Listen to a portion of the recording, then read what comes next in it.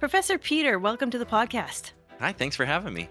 It's a real joy. I have to admit, the reason I invited you is because I am terrible at mathematics, and you're a professor of mathematics, aren't you? I am. Yeah, and you also do math stuff on Twitch. Yeah, in March when everything kind of shut down with COVID and everybody in my position was forced to be working from home, we kind of pivoted and found a neat little niche, I think, on Twitch. There's a couple other professors doing similar stuff, so I was able to kind of take a lot of lead from them. But yeah, so that's what I'm doing now. Yeah, that's how I learned about you. Actually, I ended up. I think I discovered you through some other STEM streamers, and I watched one of your shows. You were demonstrating something with pigeons. Don't ask me to remember what it was, but it was these birds, and you were moving into different columns, and it was like hotel rooms or something. I Do you remember recall this that. Yeah, exercise? What is we that were exercise called? we were talking about the pigeonhole principle, which Right. is a really kind of intuitive thing at first when you just explain what it is with like the metaphor of the pigeons and the pigeon boxes that you're putting them in. But then we ended up talking about Hilbert's Hotel, which is a weird way of thinking about infinity and stuff like that. Yeah, really cool stuff. What I loved about that, Peter, is that I failed mathematics in high school. I had to restart it. I was a terrible, terrible math student. I would even probably guess that I probably was like a form of math dyslexic or something. Hmm. But what I found was that when I watched your Twitch stream, I understood. It was the first time in my life that actually clicked. I gotta go find the VOD and download that and save it then. Yeah. Thank Well, you. there's something to say about, visual analogies in mathematics. Yeah, So yeah, is that that's something something you use? That's something I've become a lot more excited about. I normally don't teach stuff like what you were watching. I normally teach, introductory calculus for first and second year college students, and so it's kind of their first experience with college level math, and it's this thing that I feel like everybody kind of looks at and knows about before they get there, right? It's this kind of Everest in the distance that we walk towards in math education. It feels like. Um, and for some reason, these classes have built up this kind of like mythos, I guess, of being, yeah, just really difficult. And I've started to find a lot more ways of including visuals into my classes just because I think like there's nothing better than a really good, tight visual demonstration or explanation of something where we don't have to spend 20 minutes going over the really wordy particulars, which I think is something that people get really hung up on in math. Yeah, it's a little bit like for I think the general population, if you were to ask people if they enjoyed mathematics, they would say, "No, it was like going to the dentist." Yeah, yeah, probably. Which is always a little like sad to hear, but I understand. Yeah, absolutely, and so now, I wanna start with asking you, what was it about mathematics that really got you hooked? I've been asked that before by students, and to be honest, I sometimes have a hard time answering because I don't really know. I feel like I've always enjoyed it to some degree. I had a really good high school math teacher that instilled a lot of curiosity in me. I think, especially when I was in like grade 11 and 12, near the end of high school, starting to take some of those classes. I feel like I was given a lot of space to kind of ask questions and I don't know, I guess learn really. And then I pretty much just kept that curiosity going. I had a lot of really good mentors along the way that let me know that math was something that was exciting to me. I didn't really know that for a while, and I had a professor in university that kind of pointed that out to me, which was really huge. So I feel like I didn't really know it on my own, to be honest. Other people kind of reminded me that, like, hey, this is something that you really enjoy, um, which I feel like is bizarre, but also was a really nice testament to those people's teaching ability and mentorship. I really value that, and I know not a lot of people have that. So that's something that I'm really fortunate to have. Yeah, there's something to be said about good teachers, especially at the high school level, and especially, like you said, in grade 11, grade 12. Hmm. That's really when you're deciding what you're going to major in, what you're going to do with the rest of Right? your life. Yeah. What, in your opinion, what makes for a good high school math teacher? Oh, that's a really good question. And I'll preface it by saying I don't teach high school math, and there's a good reason for it. I don't think I'm fully capable of doing what they do because, like you said, those ages are so like moldable and transient, and it's really difficult to connect with those kinds of kids as well without kind of overstepping some of those bounds, but also realizing that like they're still young kids. I mean, grade 11 and 12, I was 17, 18 years old. I had no idea what I wanted to do with my life. And so kind of balancing that ability to follow curiosity and to be personable is huge. But then there also are so many strict requirements in high school education, about what kind of content you need to be going and what kind of pacing you need to have in a course. I feel like it's got to be a lot more difficult than what I do, to be honest, just because of all the different kind of requirements and regulations. I think definitely for high school math, it's about finding those spots in the curriculum that's already set out where you can follow curiosity. And there might not be a lot of them. There might not be a lot of those cases because a lot of what I think of as the really cool math doesn't show up in high school. But the really good high school math teachers that I know are able to take things that I wouldn't have thought of being things that would connect with kids and their own curiosities and really find ways of turning that around for students. And that's a really good skill that I haven't figured out fully yet. You keep bringing up the word curiosity, which is curious because to me, what I hated about mathematics was that it was a formula. It was like, Yeah. you need to follow this formula. And as a naturally curious person, as a very artistic person, I hated that. I hated that. I was like, well, why not? Why not do this instead? Hmm. And the teacher would always say, "Well, that's not the way." So why do you put the emphasis on curiosity? I think exactly what you said. Like so much of math teaching, historically at least, has been about like a formulaic approach to things, especially when you think about what the high school math curriculum is mostly geared towards. It's a lot of algebra and trigonometry and a lot of pre-calculus stuff, moving towards calculus, right? Um, and we've kind of, as a field of educators, cut this up into some kind of basic formulas like what you said and basic results that we move through in the same process, and it's really become, or at least can become, really dry, and it looks like we've burnt all the curiosity out of there. I think the really good math instructors are able to focus on the why as opposed to the what. So instead of here's a formula, let's think about it and let's apply it, it's, where does this come from, how does this match with our intuition, why are we doing this thing? And those are the fun questions to start answering. And I know it's got to be really hard to do that in a curriculum that is so kind of almost machine like. You know what I mean? Like what you said, here's a formula, memorize it, use it. I think that's a really easy way of sapping the curiosity out of students. But if you can tap into this kind of like, why are we doing this and where did this come from? And even thinking a bit about the history behind things, I think those were the things that really kept me engaged as a student. So at the college level, that's what the level that you teach at. Hmm. Do you have a lot of room to do that? I feel like I do, partly because the subject that I teach has just a ton of that in it. Introductory calculus is full of concepts that maybe seem basic and intuitive, but have a really rich history behind it.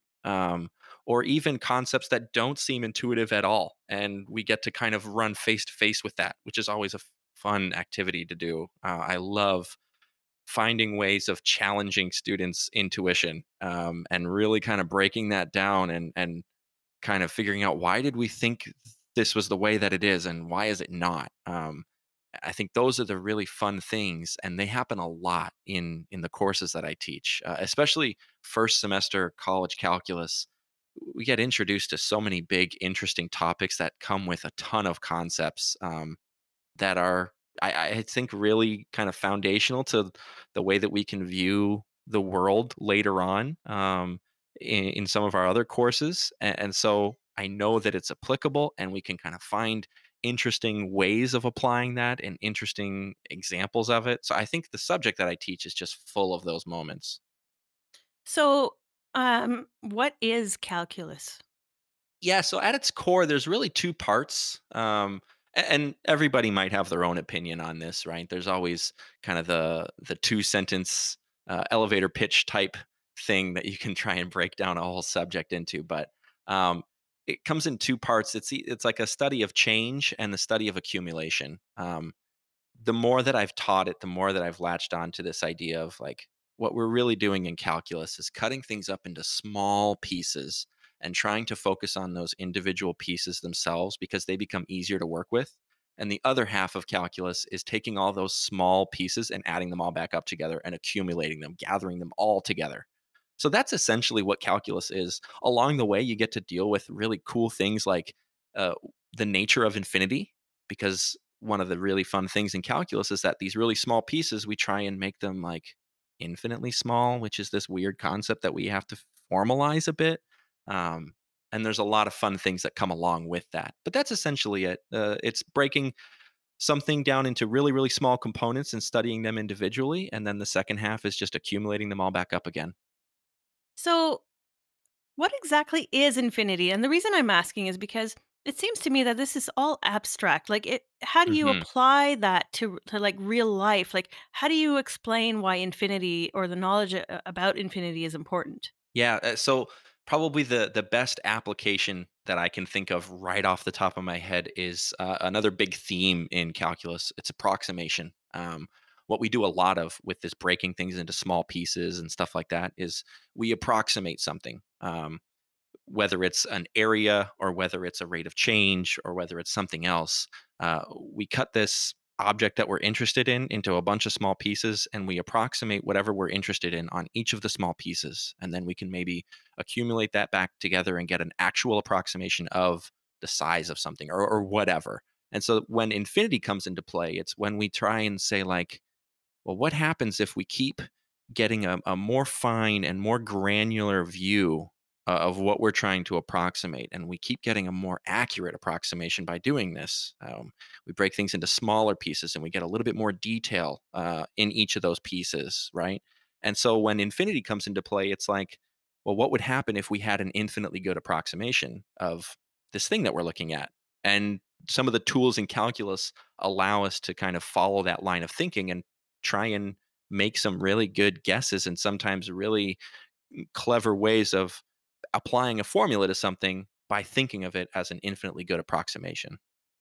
So, is that really the foundation of statistics? Yeah, so all of statistics really is based on this idea, right? When we think about statistics, one of the things that comes up a lot is like probability distributions and stuff like that, right? Like a bell curve is probably the thing that comes to mind.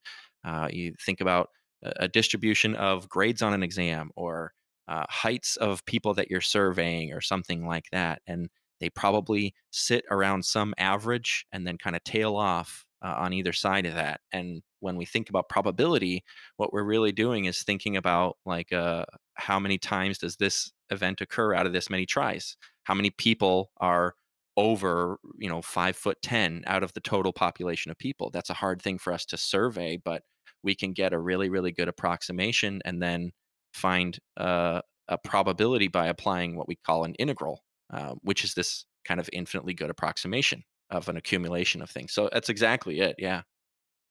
Fascinating. See, I didn't even know that. So, it's another reason why I wanted you on the show is to explain to me things that I've always wondered about when it comes to mathematics. Hmm. The course that you teach, these are intro level courses for calculus, correct? Yes, yeah. So I'm seeing students in their first and second year mostly, and a lot of them are taking, the first semester of calculus in their first semester of their first year, and then I'll see them in the second semester, and they'll move on from there. But yeah, it's a lot of introductory calculus stuff. And are these prerequisites for their program? Most of them are engineering majors or computer science majors, or I get some like biology, chemistry stuff. Every now and then I'll catch some pre med students and things like that. But yeah, I really don't see a lot of math majors in these courses. Every now and then I'll have one or two in there, but mostly it's some form of engineering. Okay, yeah. So that is one of the questions is how how do you make how do you create enthusiasm or how do you find the Right. enthusiasm in a student who's doing this as a prerequisite? I think for me at least the first thing is I just try and acknowledge that like they don't necessarily want to be here, and I have to convince them that this is worth their time maybe. I don't know if that's the right way of saying it, but right, coming face to face with the idea that like they don't like this subject the way that I did as a student or the way that I do now. Um, that gives me a lot of motivation to try and find those things that are really cool, and try and find those things where I can kind of like pique somebody's curiosity and get them to ask a question like, but wait a second, like why is this happening here? Those are the fun things where I feel like I'm kind of turning them to my side. You know what I mean? Mhm. Um, and I tell this to my students all the time. I used to, when I was brand new, have a goal of like, I want to make my class like their favorite class. So throughout the semester, I'll try and convince them that this is really important and really worth their time, and it'll be their favorite class that they go to. And I've realized that that's just not a very good goal. I try and make it a safe and fun and laid back environment for them, so that they at least enjoy being in the presence of the people around them. And they might not love the content, but hopefully a couple times in the semester they'll find some appreciation for it. They'll be able to say, "Yeah, I didn't love it, but when we were talking about, this, that example was really cool. That was a neat way of thinking about things." If I can get a couple of those every semester, I feel like I've done my job pretty well. Absolutely. And also, I keep asking you about students, having difficulty or hating math. Mhm. But what about the students who are genuinely good at it and in fact might even be gifted? How do you approach that? Like how do you balance instruction for, a class of I don't know how many Right. students you have, but let's say 30, 40 people, and then Mhm. you have that one or two people who are actually very, very gifted at mathematics. So I'm lucky in that sense, in that I don't have big classes. The institution that I'm at, we've got relatively small class sizes. I've not taught the groups of 200 people in a lecture hall type thing. That's not my setup. So I'm in small groups of 25 to 30 students at a time. And so I feel like I do have a decent amount of time to get to know like who each of those students are and where they're at with their interest level. Um, and I found it's pretty easy actually to find kind of spots, I guess, to give some students that might be interested in more a bit of an opportunity to look at it. Um, in face to face classes before all this COVID stuff happens and I'm teaching online fully. I just would have a lot of time in my classes where I'm not physically lecturing. Students are working on things in groups, and I'm popping around to each group, checking up on how they're doing, and kind of maybe bringing a couple groups together that have some of the same questions. So probably half of my class time is spent that way, and that gives me a lot of opportunities to just kind of poke into somebody else's work and say like, "Hey, I know that you're probably doing okay on this, but think about this as well," and maybe give them a bit of a tease for some topics that are coming up or things like that. That's been pretty good.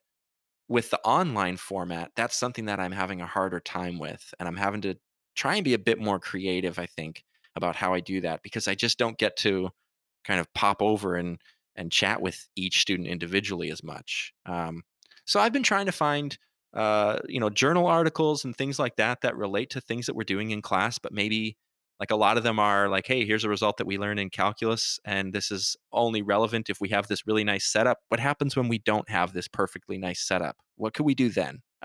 It's not really in the scope of our course, but it's related.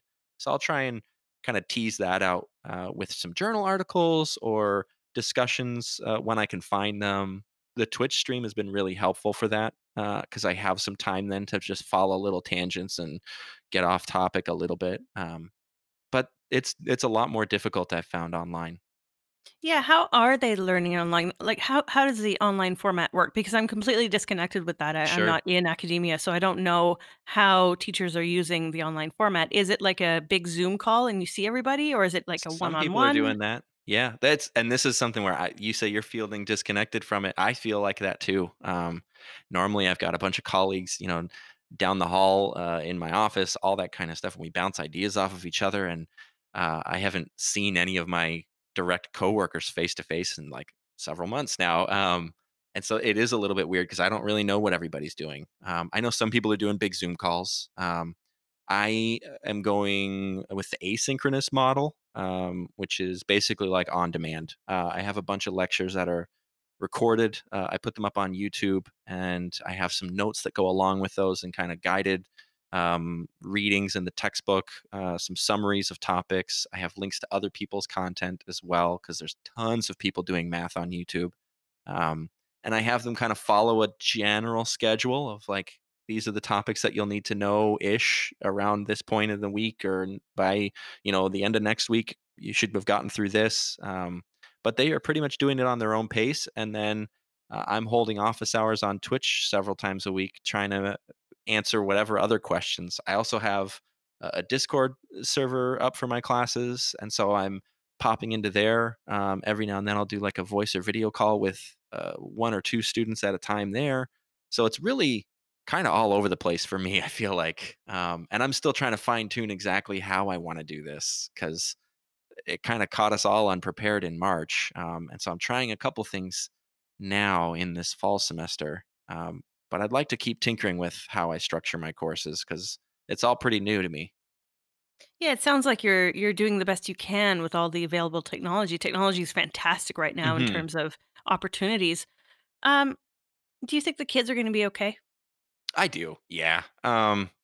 There's certainly stuff that they're going to miss, right? I noticed that even in my classes this semester, that the students that are coming from the previous course in the spring, they might not know certain topics that well. But to be honest, that happens anyways. If a student takes a course one semester and then waits a year to take the next one, they might not be retaining everything. It's kind of expected and baked into how we teach. So I think it's going to be fine. And honestly, most of the students that I've had are really great at putting a ton of time and effort into this. I mean, it's a big challenging task that we're giving them to kind of learn independently, but with some guidance. And they are doing a great job. At least the ones that I'm seeing, they're doing a really great job of picking things up, trying to be engaged, even when there's not a physical room that we're all sitting in. And so I really honestly think it's going to be fine. How long have you been teaching, Peter? That's a good question. Let me start counting. I think this is my eighth or ninth year. Okay. So Yeah. you've really had a lot of experience in teaching. So is there really such a thing as like a mathematic form of dyslexia? I'm just really curious. Yeah, actually, when you said that, meant to remind myself to pull up a window and Google the name of it. I don't remember what it's called. It's something, I want to say it's something with like number as the base word, but yeah, there certainly is. And then along with that, there's a whole host of other kind of like um, mathematical challenges that people have. Right? There is math anxiety. That's a thing. That's a real, honest to goodness thing specific to our field. And there's kind of like trauma in people's backgrounds with math education, unfortunately. So there's a lot to navigate when we start diving down that rabbit hole. Isn't that amazing? You don't get people who have music anxiety. They might have stage fright, Right. but this is such a unique field of study that makes Mhm. people sweat. Mhm. How do you approach a student with anxiety? I've started trying to completely redesign my courses, honestly. I realized that uh, a course with high stakes exams, where you have to demonstrate some method in a specific way, like what you were mentioning earlier at the beginning of all this stuff, like those are situations that no matter what the field of study is, are going to cause anxiety. And it just so happens that we use those things a lot in math education. So I'm trying to move away from using, only a couple of big exams and uh, using things where I give somebody a problem and expect them to follow this very specific roadmap to an answer, and instead, uh, just really trying to focus on how can I tell if a student is learning something, and that should be how I grade things. That should be how I set the course up.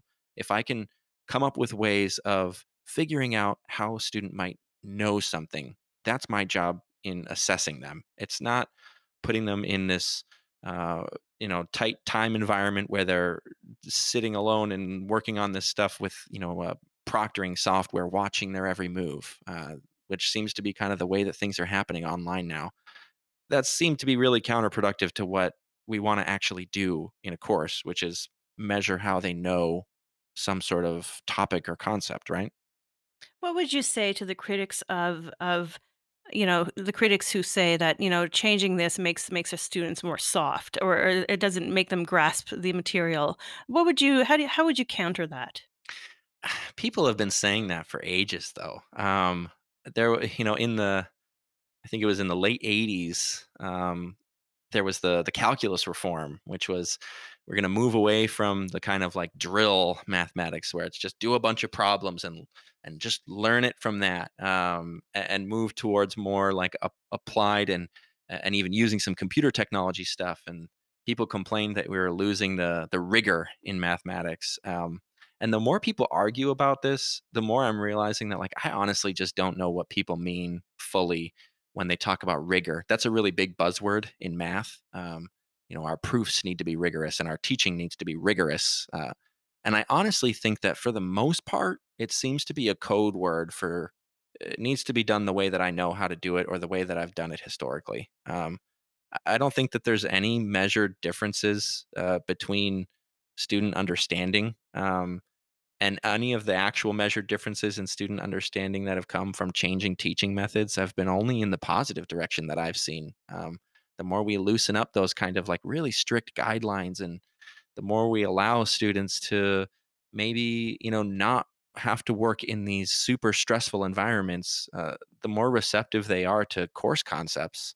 So that's been something I've been learning a ton about lately, and trying to implement. Yeah, I think it really comes down to students being able to finally understand the concepts, because even back then, even with full rigor and Hmm. traditions, you didn't necessarily understand what was being taught. Like, No, and some people you know, do, people don't. But I think the thing that people fall back on is like students can come out of that environment understanding concepts, but that's not a proof that that works. You know what I mean? Like that's I had some of that in my background, right? I'm a part of that group that did go through some courses that were set up to be this like really strict, rigorous thing, and of course, I made it through, and I love math, but I don't think that was the reason. And so why not find a teaching method that is going to give students a reason to really enjoy the concepts? You know what I mean? yep, 100%. Uh, why did you decide to teach? Why not go work in a scientific field, or why not go do your PhD in mathematics and become a math whiz or whatever? Why did you Right. decide to teach? Um, that's a really good question. I actually didn't know I was going to teach. I went to graduate school thinking that that's what I was going to do. I started off in college as a not as a math major. I started as a business economics major, until a professor kind of pulled me out and said like, "Oh, this isn't for you. You gotta find something that you like." And so even when I was going to graduate school for math, I thought I'm going to end up in this kind of industry side of things. And I think my now wife, she says that she always knew I was going to teach.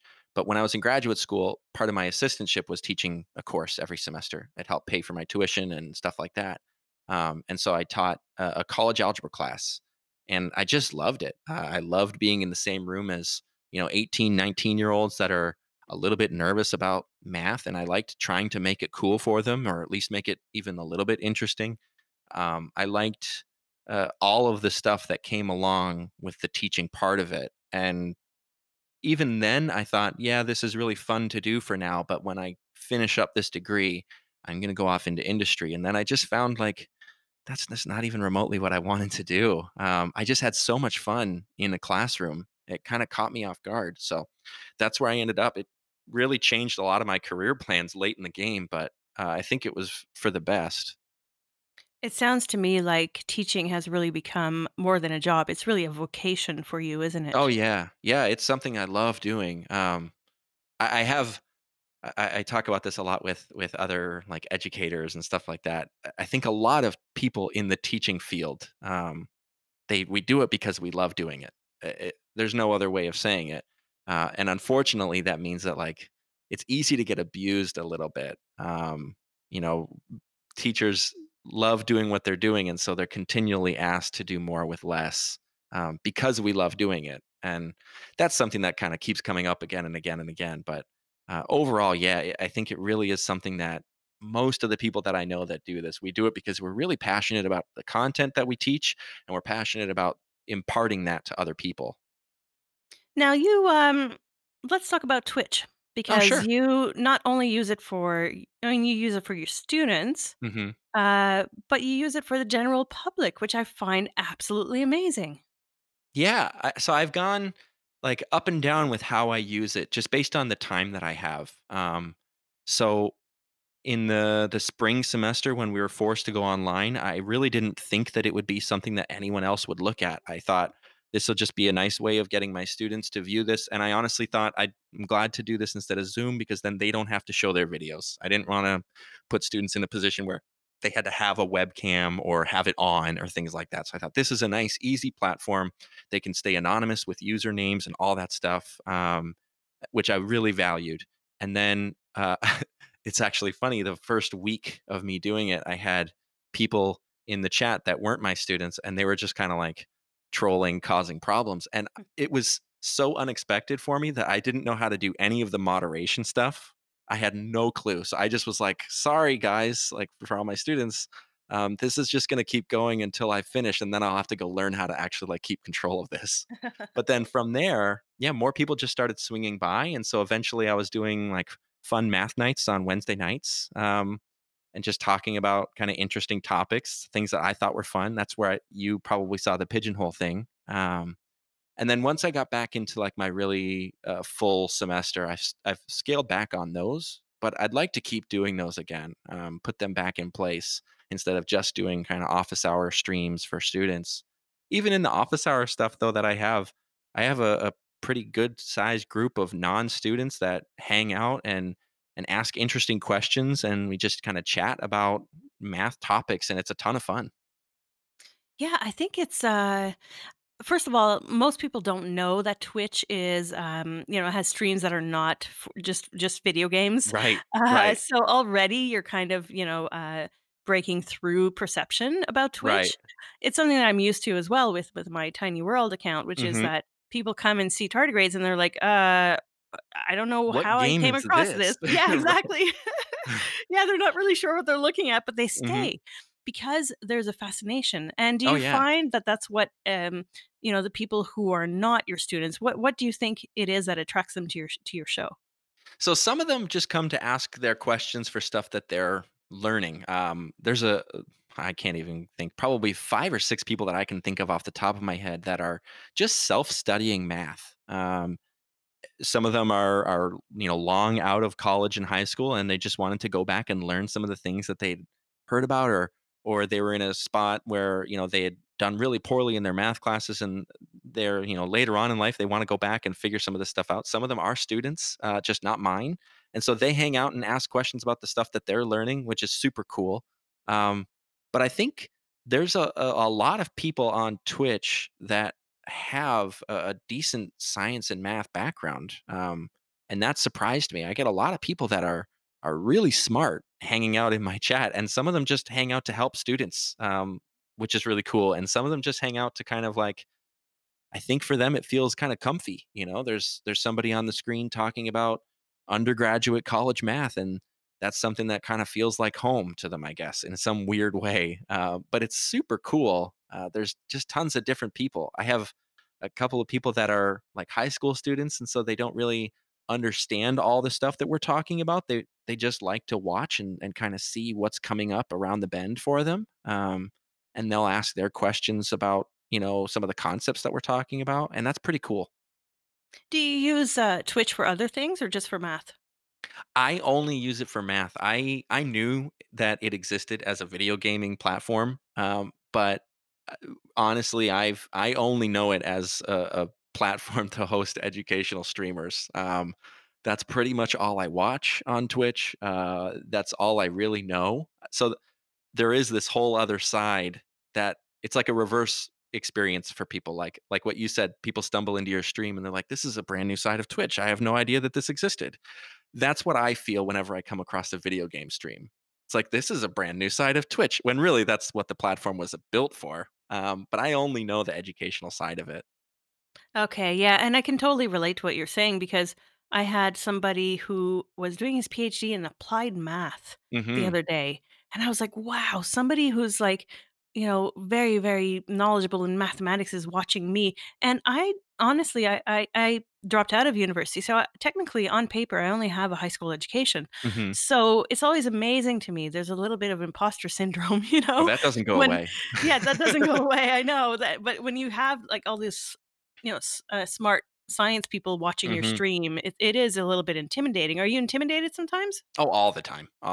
Until I remember that, like, oh, it's fine. I make mistakes in front of undergraduates, and I don't care. I try and just roll with them and learn from them, and let them correct me, and we'll kind of use it as an experience to all learn some stuff. And so, what's the difference if I make mistakes in front of an 18, 19, 20 year old versus making them in front of you know somebody who's publishing a ton of research and has a PhD? Yeah, there's no real difference. And most of the people that I've come across that are these like really like the really strong, smart PhD type people, they're super interested in what's going on because they think the content is cool. They think the subject matter is interesting. So that's been something to remove that intimidation. But oh, I always still am intimidated and imposter syndrome and all that stuff. Fascinating. It's something that often comes up in my interviews with artists. So I had to ask because I was curious to see if it affected Oh yeah, professors. I don't think I know a single person that is in academia that doesn't feel that at some point, especially on the younger end of things, kind of the beginning or early middle of career. I think pretty much everybody still feels that, um, at least to some degree. That is very curious. I actually know of an expert who's researching imposter syndrome, so maybe it's time to get her on the show. Yeah, that'd be Uh, fascinating. it would be. Uh, so I wanted to find out if when you're teaching mathematics, are you also teaching the history of mathematics? I'm trying to. I'm trying to more and more. In calculus, there's a really fun story that goes along with it. And the story that most people will hear when they learn calculus is the story of Isaac Newton and Gottfried Leibniz, who invented or discovered calculus around the same time. And so there's this kind of like weird dueling of their two main ideas. They were talking about some real similar things, and people started discovering that they were talking about them in the same way and formalizing some things in the same way. But the history of calculus specifically goes back way farther than that. And so I've been trying to kind of push past just the basic history that most people will see and try and include some of the really ancient ideas, back to Archimedes and things like that that we talk about in calculus, and then just see if we can like find some cool stories, some uh, interesting anecdotes. I don't get really like historical, I guess. I think there's a difference between telling stories and teaching history. Mhm. Um, so I don't really get too far into the actual teaching history so much as I do getting into finding interesting anecdotes, finding interesting stories that will hopefully like keep piquing people's curiosity. Or maybe help them relate to a topic or things like that. So I've been trying to include as much of that as I can. Yeah, I think that's very, very helpful, and also just gives the students who perhaps find something boring all of a sudden. It kind of changes the pace, I would imagine, of when you're teaching. Well, and it helps that the story of math and calculus and all that is just super interesting. There's a ton of really interesting people. There's a ton of bizarre kind of situations that show up, and so there's a lot of stuff that makes for just straight up good storytelling, let alone helpful for maybe shining some light on a topic or anything like that. But there's just a lot of good storytelling opportunities. Not to put you on the spot, but can you tell me one? Sure. So this one isn't so much related to the stuff that I teach, but in algebra, there's a really famous mathematician, Galois, who is the kind of father of Galois theory, which has some really big results. One of them I'll tell you after the story, but he has all this like really really interesting stuff. But he died, I think, at don't fact check me on this. Well, you can. I think he was 22 when he died, and he died in a duel, um, over, I think, oh boy, I'm trying to remember. I think it was like literally over a girl. Um, And so it's like this brilliant mathematician who gets like sucked into this like pretty childish social situation and then like literally dies in a duel, which I don't know. You don't hear about that kind of stuff. Um, but yeah, that one I think is just really bizarre because it kind of catches people off guard. The main result that kind of is attributed to him is you probably know of the quadratic formula, or at least have kind of like PTSD memories of it from high school math. Sure. Um, so there's this formula that we can use to solve quadratic equations, and that's like the thing that you just hammer into high school students. And then there ends up being a cubic formula, which is a formula to solve cubic equations. That's things with like x raised to the third power with other stuff going on. So if you see like an exponent of 3 in there, there's a formula that's really, really ugly to solve equations with those. And then there's nothing else to solve general polynomial equations, general equations with like x raised to some exponent bigger than, I think it's bigger than 3 or 4. And Galois is the guy that proved that that there's no general guiding formula that will help us prove something like x raised to the fifth power plus or minus a bunch of other stuff equals whatever. So that's kind of a neat Huh. little result. It is definitely very interesting, and you say it with such enthusiasm, which again, I really, really appreciate that about you. Have you thought about writing a book?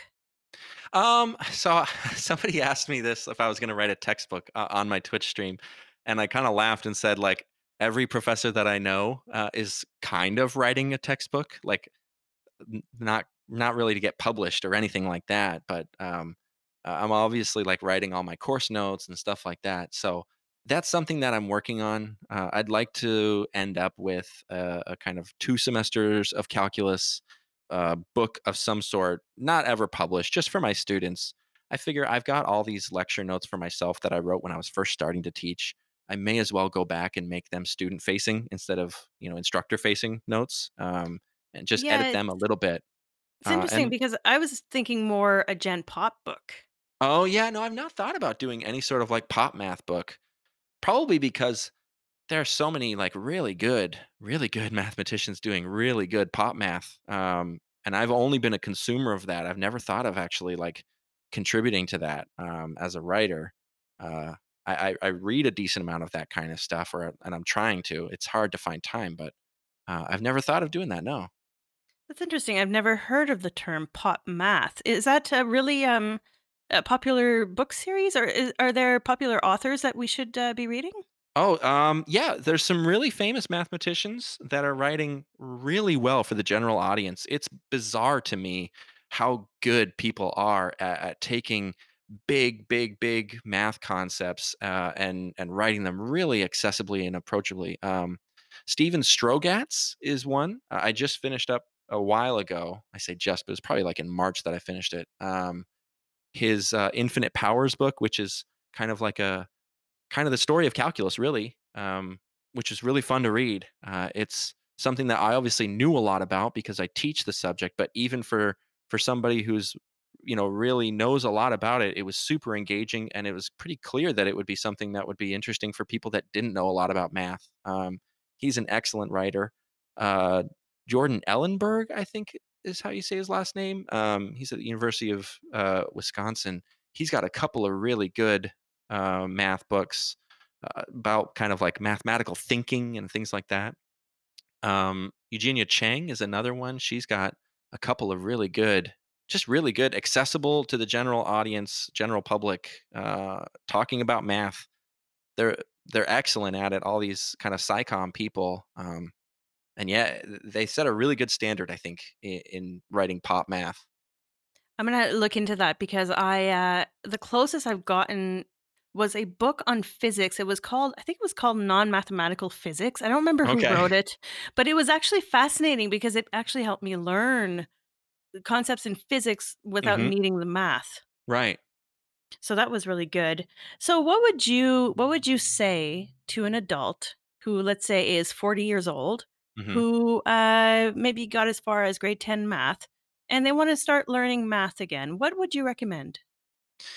That's a good question, and I think it depends on the goals of the person. If they want to go through the rest of like kind of the standard high school curriculum and get into some early college math, then that's a little bit less exciting, I think. But there's a ton of resources out there to finish up, pre-calculus and getting into the calculus sequence and all that kind of stuff. But I think the more exciting stuff is to say, like, what kinds of things might you be interested in, and just get some basic understandings of some accessible concepts like or topics like number theory, which is just kind of playing around with properties of numbers, and you don't need a lot of kind of prerequisite knowledge to start doing that.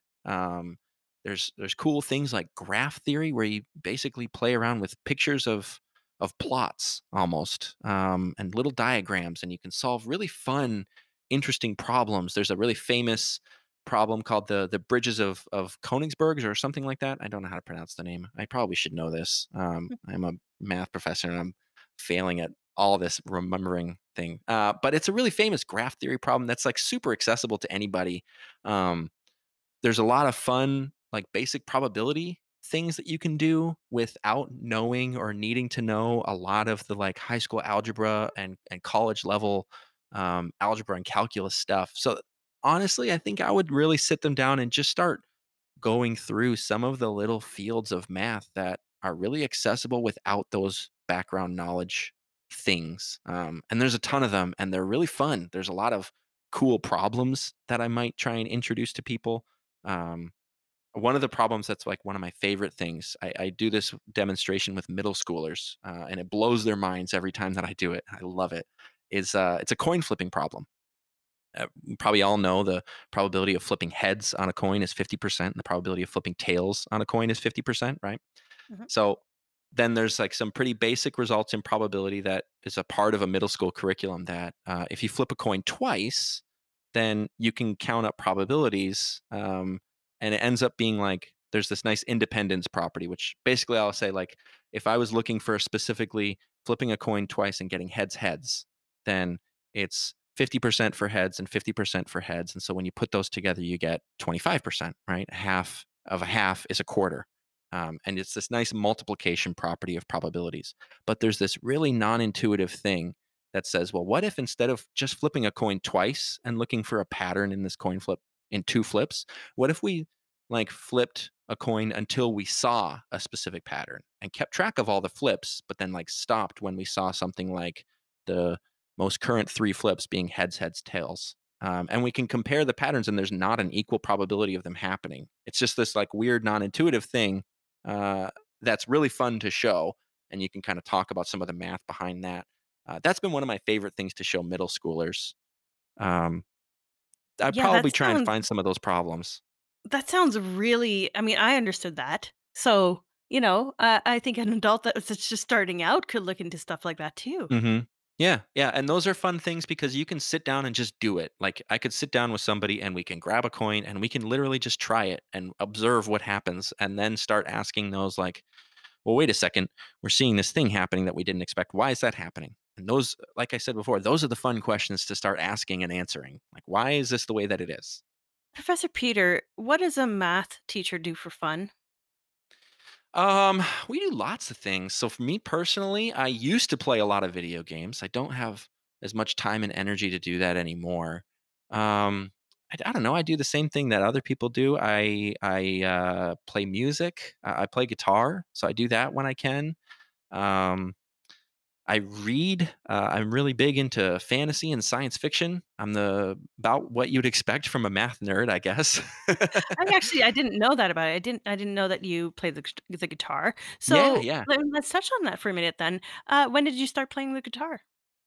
Near the end of high school, I started playing. My dad played guitar all my life, and my older brother had played guitar since he was like 7 years old or something like that. So it had been around. And then I decided I wanted to impress some girls. And so I wanted to learn a couple of songs so I could play them at high school parties. And so I got my dad to teach me a couple of basic songs. Um, and then I went to college, and I had a lot of alone time in between courses and stuff like that when I was hanging out in my dorm. And some of my friends were still in their classes. Before like 5 p.m., I feel like there's a ton of solitary time when you're a college student. And so I just played guitar during those times when all my friends were still in classes. And so that's kind of when I picked it up. And so, you said that you don't have as much time to play it, unfortunately, right? No, no, it's the teaching online is a ton of work. It's really time consuming. And then it's just the normal adult stuff. My wife and I had a baby about a month and a half ago. And so there's all of Aw. that. And then been doing some work on my house. And so that obviously takes up a bit of time. And then I'm also a student actually right now. I'm working on a master's degree in applied statistics. And so every night pretty much I sit in front of my computer and I try and watch a lecture or work on a homework assignment or do that kind of thing. So I'm kind of filling both roles, professor and student at the same time. Man, you I are wouldn't say I'm busy. doing that one for fun though. That one's just something that I'm doing. Why are you doing it? Well, partly for fun, I guess. um, part of I part of the motivation is that when I came out of graduate school, I had a degree in pure math, and I was not from like a top 10 grad school programs, and so I found that even if I didn't want to teach, I wasn't able to be really qualified to get a job in industry like I had originally thought. I didn't have any applied skills. I knew how to think about math stuff, and that was about it. A ton of the people that are getting those jobs know how to do things like computer programming, and they know how to do some other applied skill. And I just didn't have that. So I had the opportunity to take some classes where the institution that I'm at would partially pay for some of those because it's professional development, if it's relevant to what I'm teaching. And so I thought, yeah, this would be a cool thing that I can do. I had some good plans on how I wanted to incorporate the stuff that I was learning into my classes, but I also thought, like, this is a neat applied skill that I'd like to know more about. I'd like to be able to do some more of the applied math things that I didn't know how to do earlier. So that's where I'm It at. it also kind of future proofs your career. I Yeah, right. If know. this goes belly up, I got something to go for. Well, exactly. I mean, I'm 43. I'm in a career transition Mhm. completely. I mean, I'm Mhm. going from the software industry to marketing, and it's quite the thing. And there's a certain realization that happens after you've been in the same industry for a while. In my case, 20 Sure. years, which is that if you don't keep learning, you're out of the job market essentially. So you do have to like all of a sudden start to learn new skills. And so in your case, I think it's wise not just to apply it to your teaching, but you're also future proofing Yeah, yeah, for. absolutely. And part of that was before I got the job that I'm at right now. I was immediately before it, I was having a hard time finding consistent work teaching math, and I knew I didn't want to teach at the high school level because there's so many things that go along with that. I knew I wanted to be at the college level, and I just wasn't finding a lot of job openings. I didn't want to move locations, which is a tricky thing, and so I thought I would start looking for those industry jobs, and I realized very quickly that I wasn't qualified for any of them. Mhm.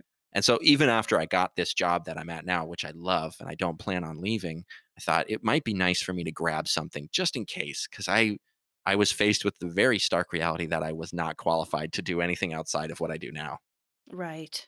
Let's talk about movies for a second here because there's a Sure. lot of movies about math actually. Yeah. There's, Yeah. Beautiful Mind, there's like The Theory of Everything, I think it's called. hmm What are some of your favorite movies that involve mathematics? Yeah, so this is a really good question, and also one that I am really going to be bad at answering because I know of a ton of movies that involve math, and I have not seen many of them. I haven't seen A Beautiful Mind. I haven't seen what's the Ramanujan movie that came out just a bit ago? The Man Who Knew Infinity, I think it's Right. called. I'd love to see that. I read the book and I really liked it, so I'd like to watch that. I really liked the oh, what was it called? It was the one about Alan Turing during the World War II. Um, The Life of Others?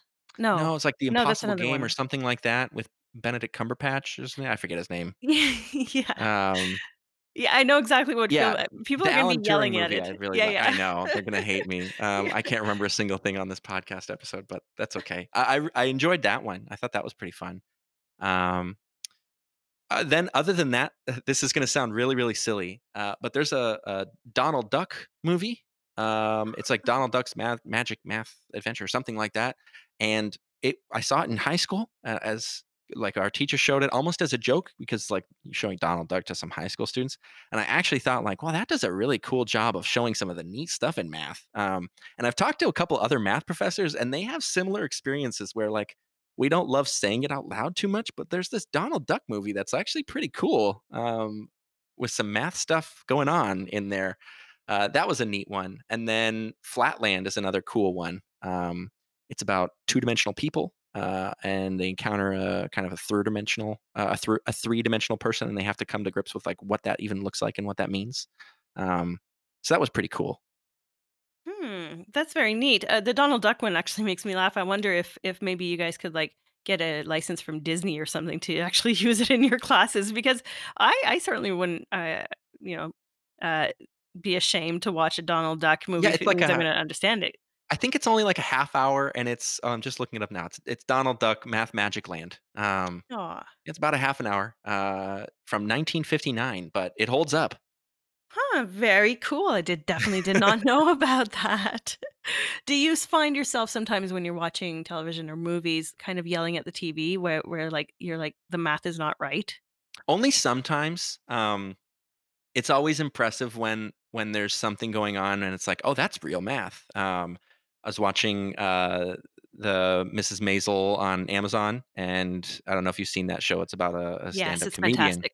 Okay, yeah, so her dad is a mathematician, and, in everything that I've seen on there, it's like, "Oh, that's real math," and he's actually teaching that, like, maybe not well, and sometimes when he's, under a lot of stress, but all the stuff on the board and all that kind of stuff, it's real, which is pretty cool. That one always impresses me whenever Abe Weisman has some math on the board.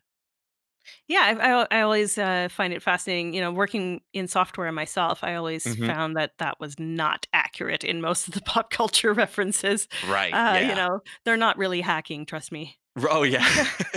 I always laugh whenever, like, you can tell they're just throwing a lot of jargon around and things like that.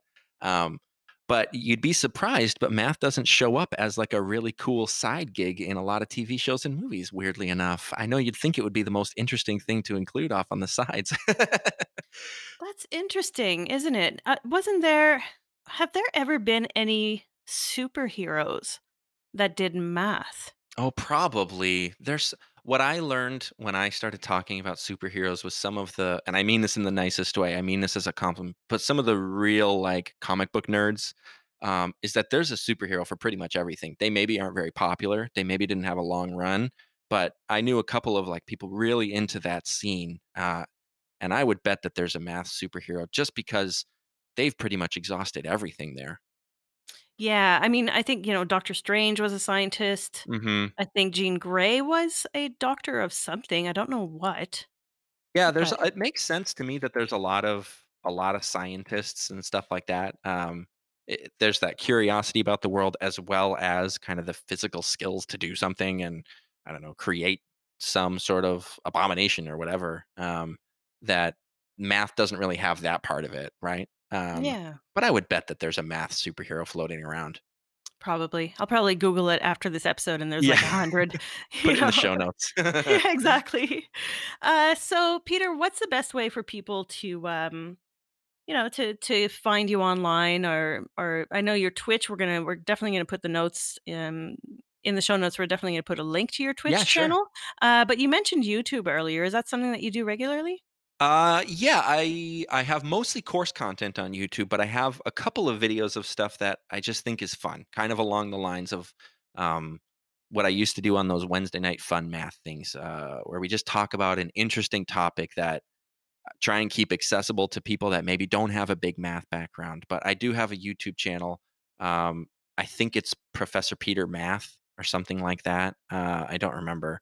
And then I've got a Twitter account as well. I'm Math Prof Peter on there. I wasn't very smart when I picked my online name because it wasn't available on all the platforms that I use. That's okay. Even for the podcast, I had to use Planet B612 FM. I couldn't Oh, use, right. yeah. Yeah. So, that happens sometimes, but in the end, I think it doesn't really matter. No, no. Yeah. So I'm Professor Peter or Math Prof Peter or something, some combination of those words, around on YouTube, Twitter, and Twitch. Excellent. We'll put the all the links in the show notes. Listen, Professor Peter, it's been a real joy. Thank you for kind of inadvertently making me kind of love math in a way. In a way, I'm going Well, to I'm use that glad. a little bit loosely because I'm still kind of a newbie to enjoying math as an adult. Mhm. So I really appreciate it, and please keep the enthusiasm. Oh, yeah. No, I think that's something that, I always try and be mindful of. People are so much more receptive when you have a smile on your face and some enthusiasm, and it's easy for me to do because I like the stuff that I talk about. Yeah, it is it is pretty easy when you do love what it is that you're talking about. Yeah. Absolutely. Thanks for coming on the show. Oh, thanks so much for having me. This was a ton of fun. Been a pleasure.